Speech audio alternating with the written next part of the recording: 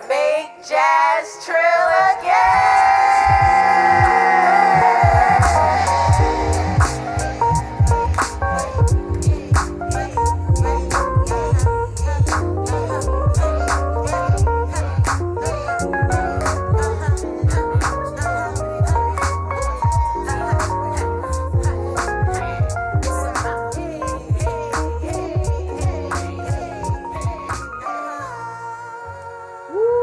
Peace and love, y'all. How is everybody feeling? Welcome to the Make Jazz Chill Again podcast. I'm your host, Melanie Charles. And I'm your co-host, Uni Mojica, aka Unimo. Hey. Yes. I like that AKA. I didn't give him AKA Flower over here. Yes, exactly. Got to get the AKAs. You know Let's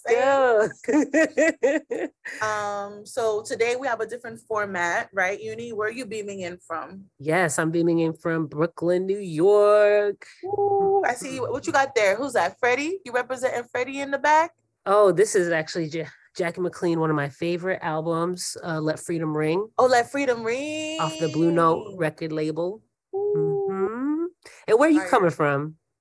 I'm beaming in from beautiful, beautiful San Jose, California. I'm on a little workcation. So a mystery secret location. Ooh, yes. I know y'all have been peeping our podcast in the live format. And we've been hosting podcasts in New York City at New Blue, which was our first 4 episodes. And then we also came to you live in LA at 2220 Arts and Archives. So shout out to that venue for holding us down and giving us a platform to bring music and podcasting and the culture of the jam session there. So that was the original format, but now we're looking to come to y'all in the traditional podcast platform through just your hosts. So we are going to continue to have live podcasts, but we want to be able to come to y'all on a more frequent basis, and get to know us too, to get to know. I think a big thing is that we realize that you and I really have interesting perspectives and opinions, and between the both of us, we've had so much experience in the jazz bam world. And I think that like what we have to say, people have been saying that they want to hear more of what we have to say. So we've been listening to you all, and we will do just that. Exactly. And we believe that it's important to provide our perspective as women, Black women, represented in our culture, in jazz music in particular, and Black American music also. And our voices are important, and our perspectives, and also the conversations that we have amongst each other, the conversations that we have amongst fellow musicians, even, I know I wear a lot of hats, whether it's from the artist's perspective and the musician's perspective, and also the arts admin and management perspective. So between Mel and I here, between you and I, Mel, like we are a really great link and a voice for people that may not have a voice, feel heard, and just creating conversations. I know that we've had this conversation plenty of times about how we love catching podcasts on YouTube and seeing these conversations and realizing, oh wait, I ain't crazy for thinking this. And but also there's so many podcasts that are very elite and sort of like focused on more of like the jazz historian or like the sort of institutional voice in jazz. But like when I was doing research yesterday, I was like, let me see who's doing like some hip, like fun podcasts in the jazz world. And there's nobody. Especially no people of color. you know? And there are people who have the word jazz in the title of their podcast, but it ain't really about jazz. It's like there's like a Utah Jazz basketball podcast. Like the buzzword comes up, but it's not in terms of the music and the culture that we're talking about. So there's a big hole there. And I think we could fill that hole, Uni. Yes, we absolutely can. And we want more people that look like us to do that. So we're not looking to be the only ones, but we at least want to start that conversation. So definitely shout out to our last podcast guest. Yes. Is Kiana Faircloth. She has her own podcast called Artemisy, and she's filling this space as well in a really dope way. So she is. Definitely want to uplift her, and we have uplifted her as well on our live episode. So if you haven't peeped that, I think it was our 3rd episode. If you haven't peeped that, go back and check it out for sure. Definitely. Did we put out the Harmony Holiday episode yet? Yes, we did. So I have to shout out Harmony Holiday because I believe this week she's going to be saying a poem at Abby Lincoln's birthday celebration in LA. So shout out to Harmony Holiday. She's an incredible she's my Shiro. Oh, I gotta say, she also has an article in the LA Times about Sun Ra. Yes. That's a big one. She's also, if you're in New York and you can't catch her in LA right now, her one of her poems or stories is being featured of her Mafa book. Yes. At the Shed. Oh, really? I didn't know that. Yeah. Hold on. You know what? Let me go get this book. Hold on 1 second. Okay. Right back. Okay. Yes. I'm right here. Okay. Wait, so how did you get the book? I didn't get mine. She sent it to you in the mail? Yeah, she sent it to me. You know what? I'm gonna reach back out to her and why she didn't send me one? All right. See, y'all are shady. You and I don't know who's more shady, you or Harmony Holiday. And you kept it a secret from me. I forgot. Don't be bad. Listen, everybody's a phone call or a text away. But them poetry books went like hotcakes that day. It did. They were gone. Ooh, yes. They were gone. I do also have to shout out that we do plan on bringing her to Harlem Stage for our we're going to be doing a Black Arts Movement series. Examined. Beautiful. Black Arts Movement Examined, and we're going to be having lots of conversations. We're going to be bringing in some Black scholars, some people that were part of the movement. We're looking to also incorporate some young voices as well, and Harmony's one of those voices. Yes, so she really is. Wow, that's really beautiful. Thank you, Uni, for doing that. That's beautiful. More soon you guys on make that. Sure you keep your eyes out for that. Definitely. But a lot's been going on this summer. A lot has been happening. The festival season has been what's the word I want to use? In full force. The festival season has been in full force. I feel like, but before we dive into festival season, because that's a very exciting time, I feel like we have to acknowledge a few of the people that we've lost in between our last episode. Yeah, thank you. Just to, today, actually, we just found out that trumpeter Jamie Branch just passed away. I don't know if you caught that information. I didn't. I just saw that before we went live. May she rest in peace. I don't know much detail about what happened, but I do know that she passed away in her home in Red Hook. So prayers out to Jamie Branch, her family, all her fans, all of her students, all the people that she mentored. It's definitely a big loss. We also lost Megan Stabile. Yes, rest in peace. Rest in peace, Megan, who, for those of you who do not know, was so instrumental in the development of sort of like the hip side of jazz as we know it today. Like, she was a huge champion of Robert Glasper and that whole community, the Boston scene, the revived big band that is led by Igmar Thomas. And she was just like a huge connector and a mover and shaker. And I'm I'm so grateful that I had the opportunity to share space with her and work with her. So rest in peace, and we're just uplifting the legacy of Megan Still today as well. I do have to say that, the work that she did was inspiring. It inspired a lot of young arts administrators as well. Arts administrators, producers, people that want curators. She definitely paved the way, and that respect and uplifting needs to be there, and acknowledgement for that. I know so many people that this just really hit home for. So just want to acknowledge that. I did see that. I didn't really know Jamie Branch, the trumpeter, but she was very young. She passed away at 39, for those of you who didn't know. But, there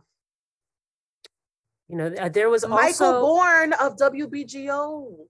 And I grew up listening to Michael Bourne. Also this week, we lost him. Oh my God. And then a bassist from Philly too.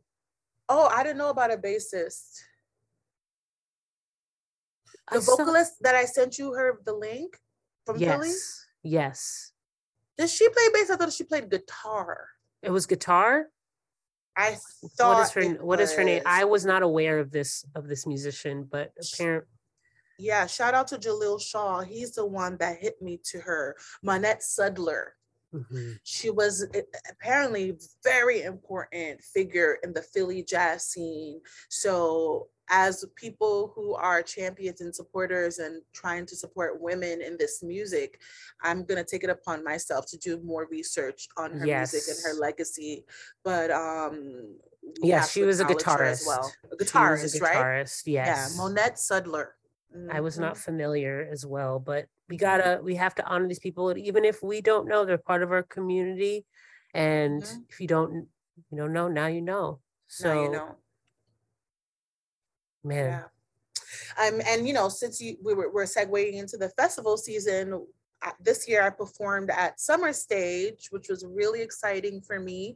It was like a huge full circle, because it was at Summer Stage that I met my A&R at Verve about 2 years ago. And at that time, I never imagined that I would have recorded Y'all Don't Really Care About Black Women for them. So that was a beautiful time, but it was bittersweet, because that Summer Stage in New York is where we celebrated Megan's legacy. So you performed with Igmar Thomas and the Revive Band.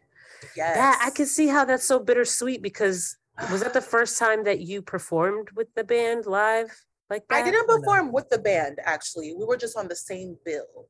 So yeah, opening was Jay Horde. Shout out to Jay Horde. I love me some Jay Horde. Love Jay Horde. Yes. We gotta have him on here, by the way. We do have to have him on here. Let's make a note of that. Yes. So guys, send us DMs if you agree that we should have. Yeah, reach out to us, send us DMs. Mel, what's your handle? My handle is Melanie Charles is Deflower. Yes, and mine is Uni Mo. So feel free to DM us about people that you want to see on our podcast. Yes. And make sure you is there a bell in Spotify or Apple or whatever you got to do? Make sure you hit that button so you get notifications when we post new episodes. Exactly. Hit the like button, hit subscribe. Tell your friends, share it. Yes. But yeah, festival season has been so interesting this year, because we're finally outside. Jazz, we finally out here. It's been a minute. Yeah. Were you able to go to any festivals this summer? What did I see live this summer? Man, my brain. I did go to the Kendrick Lamar concert. Oh, nice. I did check that out over at Barclays Center. Beautiful. Which was incredibly inspiring. Yeah, I heard he was in a bubble, and it was he took over, he had several components to his whole entire concert, which is also another shout out and nod to Megan Stabile. I know she had a hand in a lot of to Pimp a Butterfly, or she knew a lot of the people. and it was very close, like Thundercat and things like that. So there is that through line with how Kendrick Lamar really folds in jazz into his. He's definitely a trill jazz. He's definitely dude, trill. For sure. Definitely for trill. Sure. But his concert was amazing. He did a lot of nods to his older work. So I had never seen him live. So to see him perform some of my favorite songs really hit home for me. And just the overall message of his new album in general was just dope. Super incredible. Cool. Absolutely incredible. So super cool. Yeah. That's cool. I mean, so this summer I was very lucky to have been invited to many festivals, especially the ones that are really sort of like pillars in the jazz community. Festivals like Newport Jazz Fest, which is curated largely by Christian McBride. Yeah. And I just which I did, you know what? I did work the Montclair Jazz Festival this year. You worked Montclair Jazz? Yes. Wasn't that recent? Wasn't that one of the later ones? that was about it was beginning of August. Okay. So, and Christian McBride did a DJ set, which was really dope. Oh, yes. So that's great. I'm so happy. Yes. Because so when I ran into him at Newport, I was like, yo, I want you to DJ for Make Jazz Trill Again podcast. Because I was like, can you DJ? And he was like, that is so funny. He was like, I haven't DJ'd in so long, and I'm doing a set at Montclair Jazz Fest. And he was like, I need to like go into my basement and just like practice DJing again. So I love to hear that you were there. How was it? It was dope. He played a lot of James Brown, right? He played a lot of James Brown, but you know what? It was so funny. He played Payback by James Brown. And then I heard a line in Payback that is the same line in King Kunta in Kendrick Lamar's verse. The same delivery. And I was like, wow, this whole song is James Brown. Yeah, because King Kunta is very funky. That is funk. It's funk. Oh, okay. Yeah, literally. We want the funk. Yeah, okay. It's the line that he says, I could dig rapping. It's the same exact line. Where he said, I could dig rapping, but a rapper with a ghostwriter. What the fuck happened? That line right there is the same line in Payback. I had no idea, but as soon as I heard it in the set, I was like, oh, shoot. So I went back home and I was like, peep this out. And I like played them back to back. That's the thing that I love so much about sample culture, replaying culture, reimagining stuff, is that it always is an opportunity and a history lesson of like where these things began. And there's always surprises. So many songs we've heard over and over again that we don't even realize, wait a minute. It's like, oh, that's such and such. And you see the nod, you see the respect, you see the homage, you see the lineage, you hear just the music continuing. Yeah. And it just makes you like it. I geek out over that stuff. Yeah, so like when I heard that, I was like, oh, I like freaked out in the moment. I'm like, who can I talk to this about too? I'm feeling this. Who were you with? Could you talk to anybody? Anybody else was him? I was actually with Brianne Ford, who's a pianist. Oh, how is she? I love her. She's got, shout out to her. And we actually got into a really dope conversation about how, she doesn't, I mean, I don't know. You know what? I'm saying it anyways. Yeah, let's be real. Let's be real here. She's not a fan of Kendrick Lamar. And she was like, oh, don't judge me. Don't judge me. I'm like, I'm not judging you. Like, I just want to know, like, let's have an open conversation.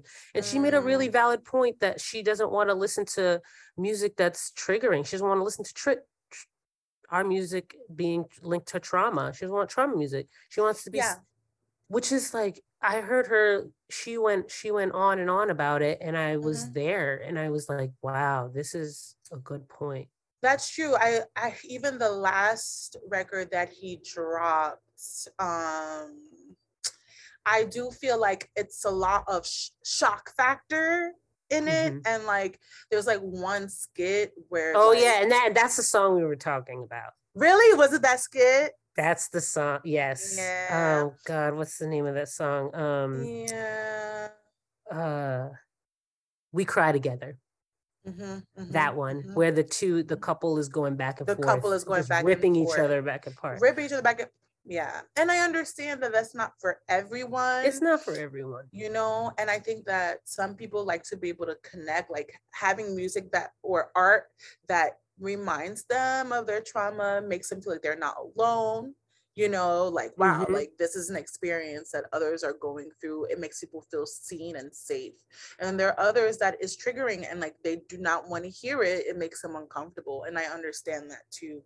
You know? And it also reminds me why Beyonce is such a huge figure for Black women, because like her overarching message is always like empowerment, positivity, we're great.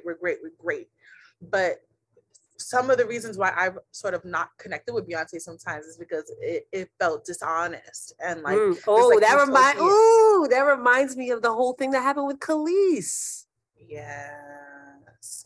And that's why I was like, dang, Kelis. I mean, honestly, bruh, like I don't hear the Kelis track in it, and I listened to it over and over again to try to hear what Kelis was saying, and I don't hear it.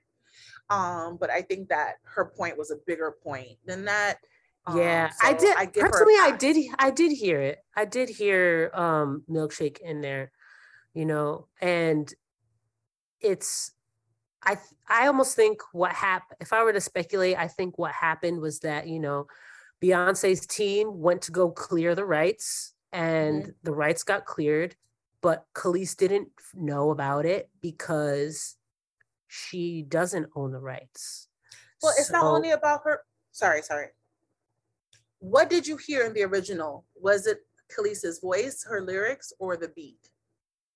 It was the beat and the la-las. Beyonce is saying la la? I thought, well, I gotta go back. I heard maybe it, you know what, it probably is just the beat. I think it was just the beat. And that's the reason why I decided to start producing myself. Because at the end of the day, when you are at the mercy of a producer, their sounds are their sounds.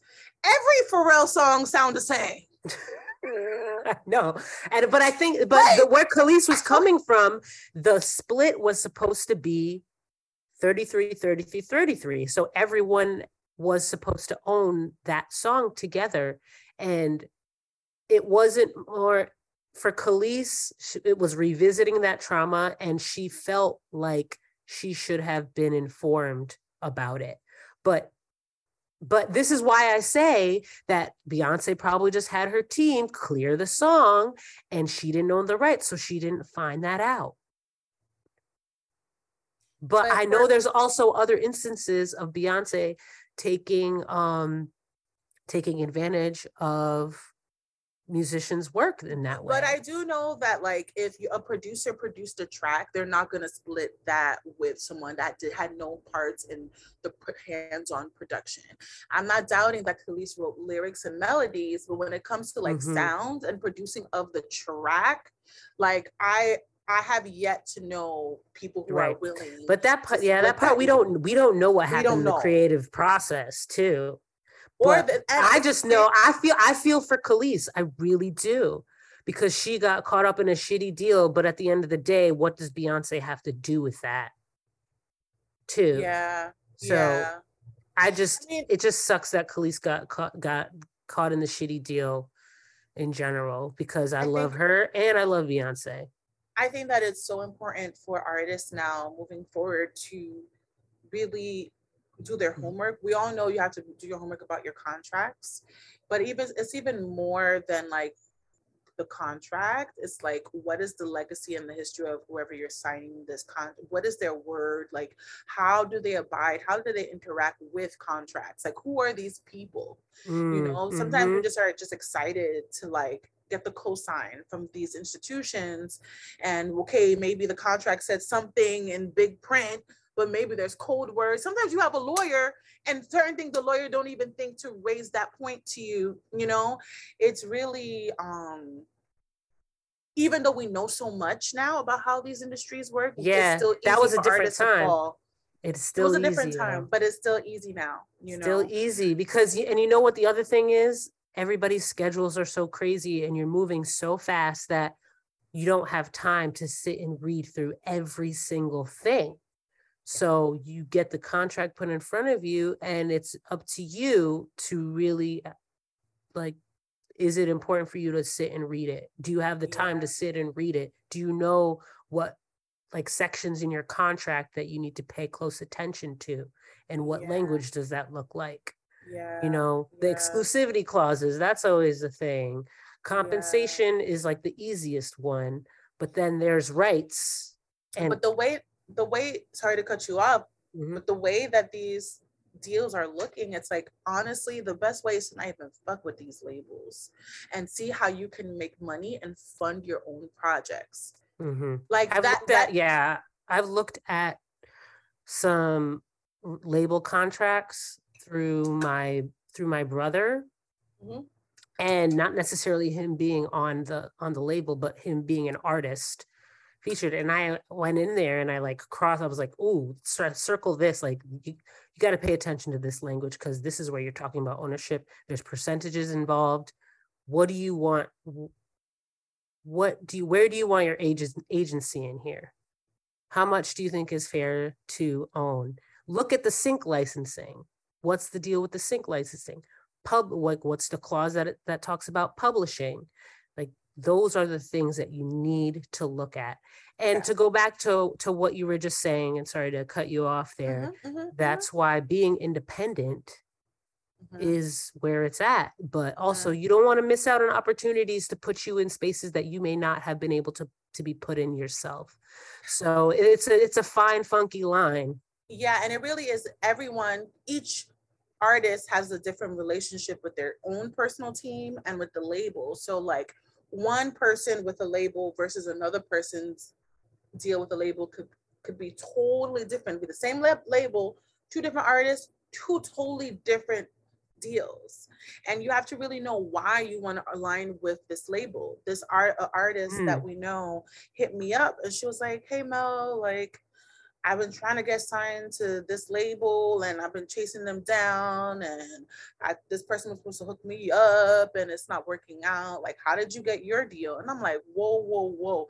Before we get even that, why are you trying to get signed to this label? Especially when we're talking about these jazz legacy labels. They're operating in these models that are just not sustainable. How are artists supposed to survive with these kinds of numbers and these kinds of deals? It's like, what you're talking about streams. Everybody know, unless you are Taylor Swift, streams ain't really gonna do nothing for you. Streams you don't get paid off of streams. So right? How a label am I right or no? You get 0.1 cents. Yeah, exactly. Streams are just a form of promotion. Unless you're getting like crazy numbers, and there's only a small percentage of people that are in that category. So, you know, there's a lot of things. If I knew what I knew now, then I probably would have moved different. And I'm still working things out with my label. But if y'all stay tuned, I'll be dropping some more tea about personally my experience. That's gold right there, Mel. I'm gonna try to stay tight-lipped for now, but stay tuned. Okay. But you know, I think it's coming down to time for us to close. But I did have one I wanted to ask you about. You know, you've been on a couple of festivals this summer. Yes, that's why I want to go back to festival conversation. Yeah, so you were on Newport, you were on North Sea. Those are like the two and Montreal. And Montreal Jazz Fest. Those three are like some juggernaut festivals. So first of all, congratulations. You headlined as yourself. Yeah, thanks. I gotta give you your flowers. Do I have a flower? I have a lot of plants here, but I give you your flowers. Smells good. Thank you, Uni. I feel like Nori right now on Drink Champs. Where's your drink though? We sober for today's Oh, yeah. episode. Next episode, we're gonna have some drinks, y'all. Yeah, we Don't gotta worry have about some it. drinks on this. But my question is, who were you headlining the festival with you, and like who did you connect with the most that like may have surprised you, or if you can't answer that question, what did surprise you when you were there, good or bad? Well, I think the biggest thing about those three festivals in particular is how international they are, and how it's an opportunity to run into friends that you may have made when you've been in totally opposite parts of the world. Yeah. And this interesting, it's a bit of like, community, family, and a bit of tokenism. For example, every festival season, there are certain acts that are like in every festival because they're like the token whatever band or the token trumpet player. And to me, that's a little corny. But there's also an element of like, this is the circuit. And like, if you are the ones that have really proven and shown and proven that you have a track record and you can deliver an exciting set, then like people in Montreal, people in Berlin, people in North Sea should have the opportunity to experience your set. You know what I mean? So it's like a mixture of that. So I ran into my Sons of Kemet family. I had the opportunity to tour with them, open up for them, and they were at Newport. That was really cool. They were also at North Sea. Also, Erykah Badu was at North Sea. I think that was the highlight of checking out North Sea Jazz Fest for me. Yeah, I love her so much. And I've seen her in, I can't remember the name of the band, the project where she had the different producers and they all just had their pads and she would just like have her set up too. I saw that a few years ago and that was amazing. And then I saw her do her DJ set. But this year at North Sea, she had a full band, 4 backup vocalists, and her spaceship with her like sounds. And she was singing. Her vocals were the best I've ever heard her live, even in videos I may have heard over the years. She's really in good form. Her projections, like the set design was simple yet very futuristic. And so that show was the day before I did my set. So that was really inspiring to see that before I did you get a chance to connect with her at all or no? I was like, I'm not even gonna try because I know everybody gonna try to. I was like, I need to go to my hotel and rest and get ready for the right. There's a lot of controversy too with the jazz scene about somebody like Erykah Badu being on a jazz festival. But I think the thing about the Newport Jazz Fest is that North Sea. North Sea. I said Newport. North Sea isn't necessarily a jazz festival in its purest sense. I feel like Newport Jazz Fest is really a jazz festival, but it's not just a traditional jazz. They're open to the whole spectrum of jazz, the trill jazz to the I personally love that. There are some jazz police out here who do not, I'm gonna embrace it. The jazz police gonna be coming for us on this podcast. That's fine. And that's fine. That's fine. And it's so interesting. That's how I know I'm getting older, is that like my view on the jazz police and the elite has sort of shifted. Cause now I feel like I used to be the jazz police. You used to be I used to be the jazz police. Yes. And I'm annoyed with my former self. Ooh. That's a hot take. But I feel like you were doing a job that needed to be done. I had to be the jazz police, but it was also part of like how I learned the music too. Yeah, I mean, and I think that you were part of a space where they're trying to preserve this legacy of excellence and sort of like this certain standard of things. Like there's another pianist and podcaster, I think Peter Martin. I'm not sure if his name is it Peter Martin? Yes. Yeah, this video. And he was talking about that, and I was like, okay, Peter, because at first I'm like, what this white man got to say? But like he was. But if y'all don't know, Peter Martin is Diane Reeves, right? He's Diane Reeves. Oh, I didn't realize he's Diane Reeves' pianist. Is I he? think he is. We need to have him as a guest on our podcast. That would be fun. That would be fun. So Peter, if you're listening, we want you to come sit with the Trill Girls over here. But one thing he said, and I think we should do a reaction episode to his episode. He was talking about like controversies in jazz and how there's like this like idea that in order to be a great jazz pianist, you need to be able to play stride piano and know all there is to know about jazz piano. And he was like, I actually disagree with that. And I was like, oh, what? He was like, yeah, because like he's like, I personally know incredible pianists who do not come out necessarily out of the stride piano school that are really great innovators and have created their own voices in jazz. So I think that Newport Jazz Fest sort of like understands that. But one thing I wanted to say about Christian McBride's position, do you realize that he is filling in, he continued the legacy of, what's the guy's name? Damn it. Oh, is it George Wein? Yes, George Wein. Bingo. Right? Yes. And Peter Martin, yes, that is true, that he is Diane Reeves' pianist. So yes. And yes. Yeah. So I feel like we need to do a part 2 of this because we're getting juicy. But I think that, you know, Christian McBride. So I told Christian because I was like, the night before we performed at Newport, I was like, all right, we all know about Newport Jazz Fest, Historic Jazz Festival, Louis Armstrong, like all of the legends have performed from there. Mingus to Duke Ellington to Ella Fitzgerald, Frank Sinatra, all of them. Did I say Charles Mingus already? Nancy Wilson. There's like so many.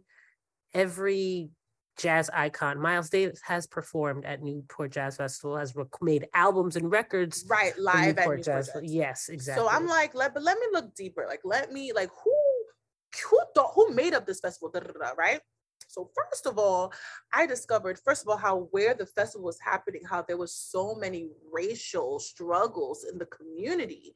Because like the night that we got in there, I felt uncomfortable. And I'm like, this feels like, I felt unwelcome in a lot of the spaces, like in when the you got into Newport. Well, it is a little bit of you got to think about the location. The location is Newport, Rhode Island. It's next to a slave port. It's a white town. It's a white town, and it's near what used to be a slave port. It's a predominantly white town.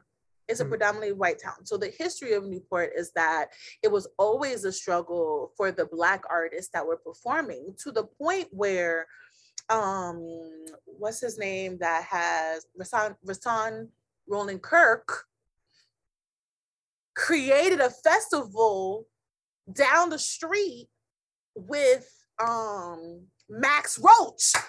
Was it Tony Williams? Either it was Tony Williams or Max Roach. It was Max Roach. They did their own festival down the street as a revolt to Newport. And they had Mingus at the festival as well. And even though Mingus performed at Newport, I'm not sure if the Mingus performing at Newport was before or after this like rebel festival that Rahsaan Roland Kirk did. But the point of me bringing this up is to show that this festival is rooted in racial difficulties, but like it's also been a space where musicians used it as a space to like send out a message. And I believe that year that Max Roach did that festival was probably a year or two before he did the Freedom Now suite. Ooh. You know what I mean? So like, and then, so I was telling Christian this, I was like, yo, I just did my research of the depth and the history of how this went. He was like, yeah, like literally, he's like, George Wein hit me up and was like, I'm getting old. I can't do this anymore. And I believe that you can continue on this festival and like and the legacy of it and the legacy of this. And literally Christian McBride is, I can see him. He's being very intentional about making spaces for artists that are interested in pushing the envelope of jazz, as well as making a space to preserve those who are rooted in the classic sense of jazz. Yeah. So once again, shout out to Christian McBride Yes. for that, you know? Ooh, for bearing the torch. Yeah. And he's not a jazz policer either. He's not just, but he can hang with the best of them. But yeah. Hello. Mm-hmm. Right? Like he's like, but he's not. And the reason why I say he's not a jazz police officer right. is because he's doesn't cast judgment. And to me, someone who's in the jazz police is someone who casts judgment. Yeah. But I don't know if it's cast in addition to casting judgment, I would say there are also people who are afraid of change.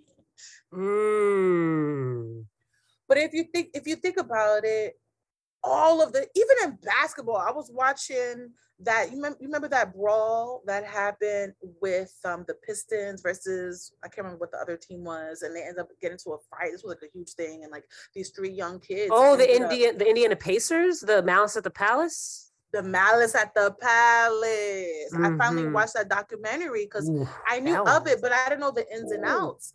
Yeah. But Reggie was really disappointed because these young kids had just joined the team, and he was like, I wasn't really trying to play that hard. I was like interested in mentoring these young kids and having them really do all the heavy lifting. And to me, that was very progressive of him. And I feel like people like Miles Davis and Betty Carter were musicians that were very intentional about bringing in the young people. Yeah, and you know what? There's a saxophonist that I had a conversation with him. He had performed at Harlem Stage this past spring. His name is Rakeem Walker, plays alto. He mostly plays like hip hop and R&B and writes and arranges and does all of that for hip hop and R&B, but he has a big foundation in jazz. And he told me that his mentor was Max Roach. And he told me that Max Roach took him aside and said, hey, listen, you're trying to play this music, you're trying to play jazz, but you need to look and search for your music, your generation's music. You need to play your music. Your music is hip hop. That's your generation. So at that time in like the 90s, that he already understood that. He was like, we already did this. So like lean into what you're trying to do and who you are. Don't try to be us. So that's when he told me that, I was like, wow, the elders told him that. But it's not every elder. It's the ones that are out that have really been trailblazers. And there's multiple different perceptions and pedagogies and thought and philosophies on this. And it's like, really, at the end of the day, I am a believer that you gotta be true to yourself. If you are true to, like, if what speaks to you is to play music in a certain way in the jazz tradition, lean into that. There's space for you. There's space for everyone here. And just as long as you're true to yourself and you're not trying to be anybody else because everybody's taken, that, then just do that. And people can hear it. You're right, Uni. Like, people can hear when it's contrived, when it's performative, when you're pandering. You're never going to really win, not in the long term. Facts. So, I guess in closing of festival season, I think that the pandemic really made people reconsider their relationships to live music experiences, both as listeners and as performers. And I think that this festival season was we were all so grateful to be there, performers and audience alike. There was a huge energy of like gratitude and like, that meme, there's like, or a gif of this guy, he's like, look at us. Yeah, look at us. Do you know what I'm talking about? No, I haven't. You got to send that to me. DM it to me. I don't But know. if that's the audience and the musician, that's what we was doing with each other. We were like, look at us, guys. We're here at the festival. Like everybody was just feeling like we made it. You know, there are some festivals out still happening. You know, August is coming to a close and the summer's starting to close out. Yeah. There's like Summer Stage is still out here, Charlie Parker Jazz Festival. That's free if you want to go and check that out. You still got a chance if this episode is inspiring you to go see and support some live music. You can still do that. The festivals are still in full force right now. Yep. Montclair Jazz Festival is also closing out with a big bang. They're taking over the entire Bloomfield Avenue, Montclair Road, and that's going to be a whole. I think that's September 10th. Okay. And then this weekend, August 26th, 20 and 27th, and is Charlie Parker. I don't know if this episode will come out in time, but well, we should just make it come out in time. We should make it come out in time. So like, hopefully you'll hear this and you can still catch the festival. But if anything, also, there's still September 10th. This is September 10th. Also, another plug. September 18th, I'll be at Jazz is Dead in Los Angeles with my band. We were able to open up for Sons of Kemet there a few months ago, and we killed it so much. They asked me to come back with my own band, with my full band. Ooh, so September 18th, where is this?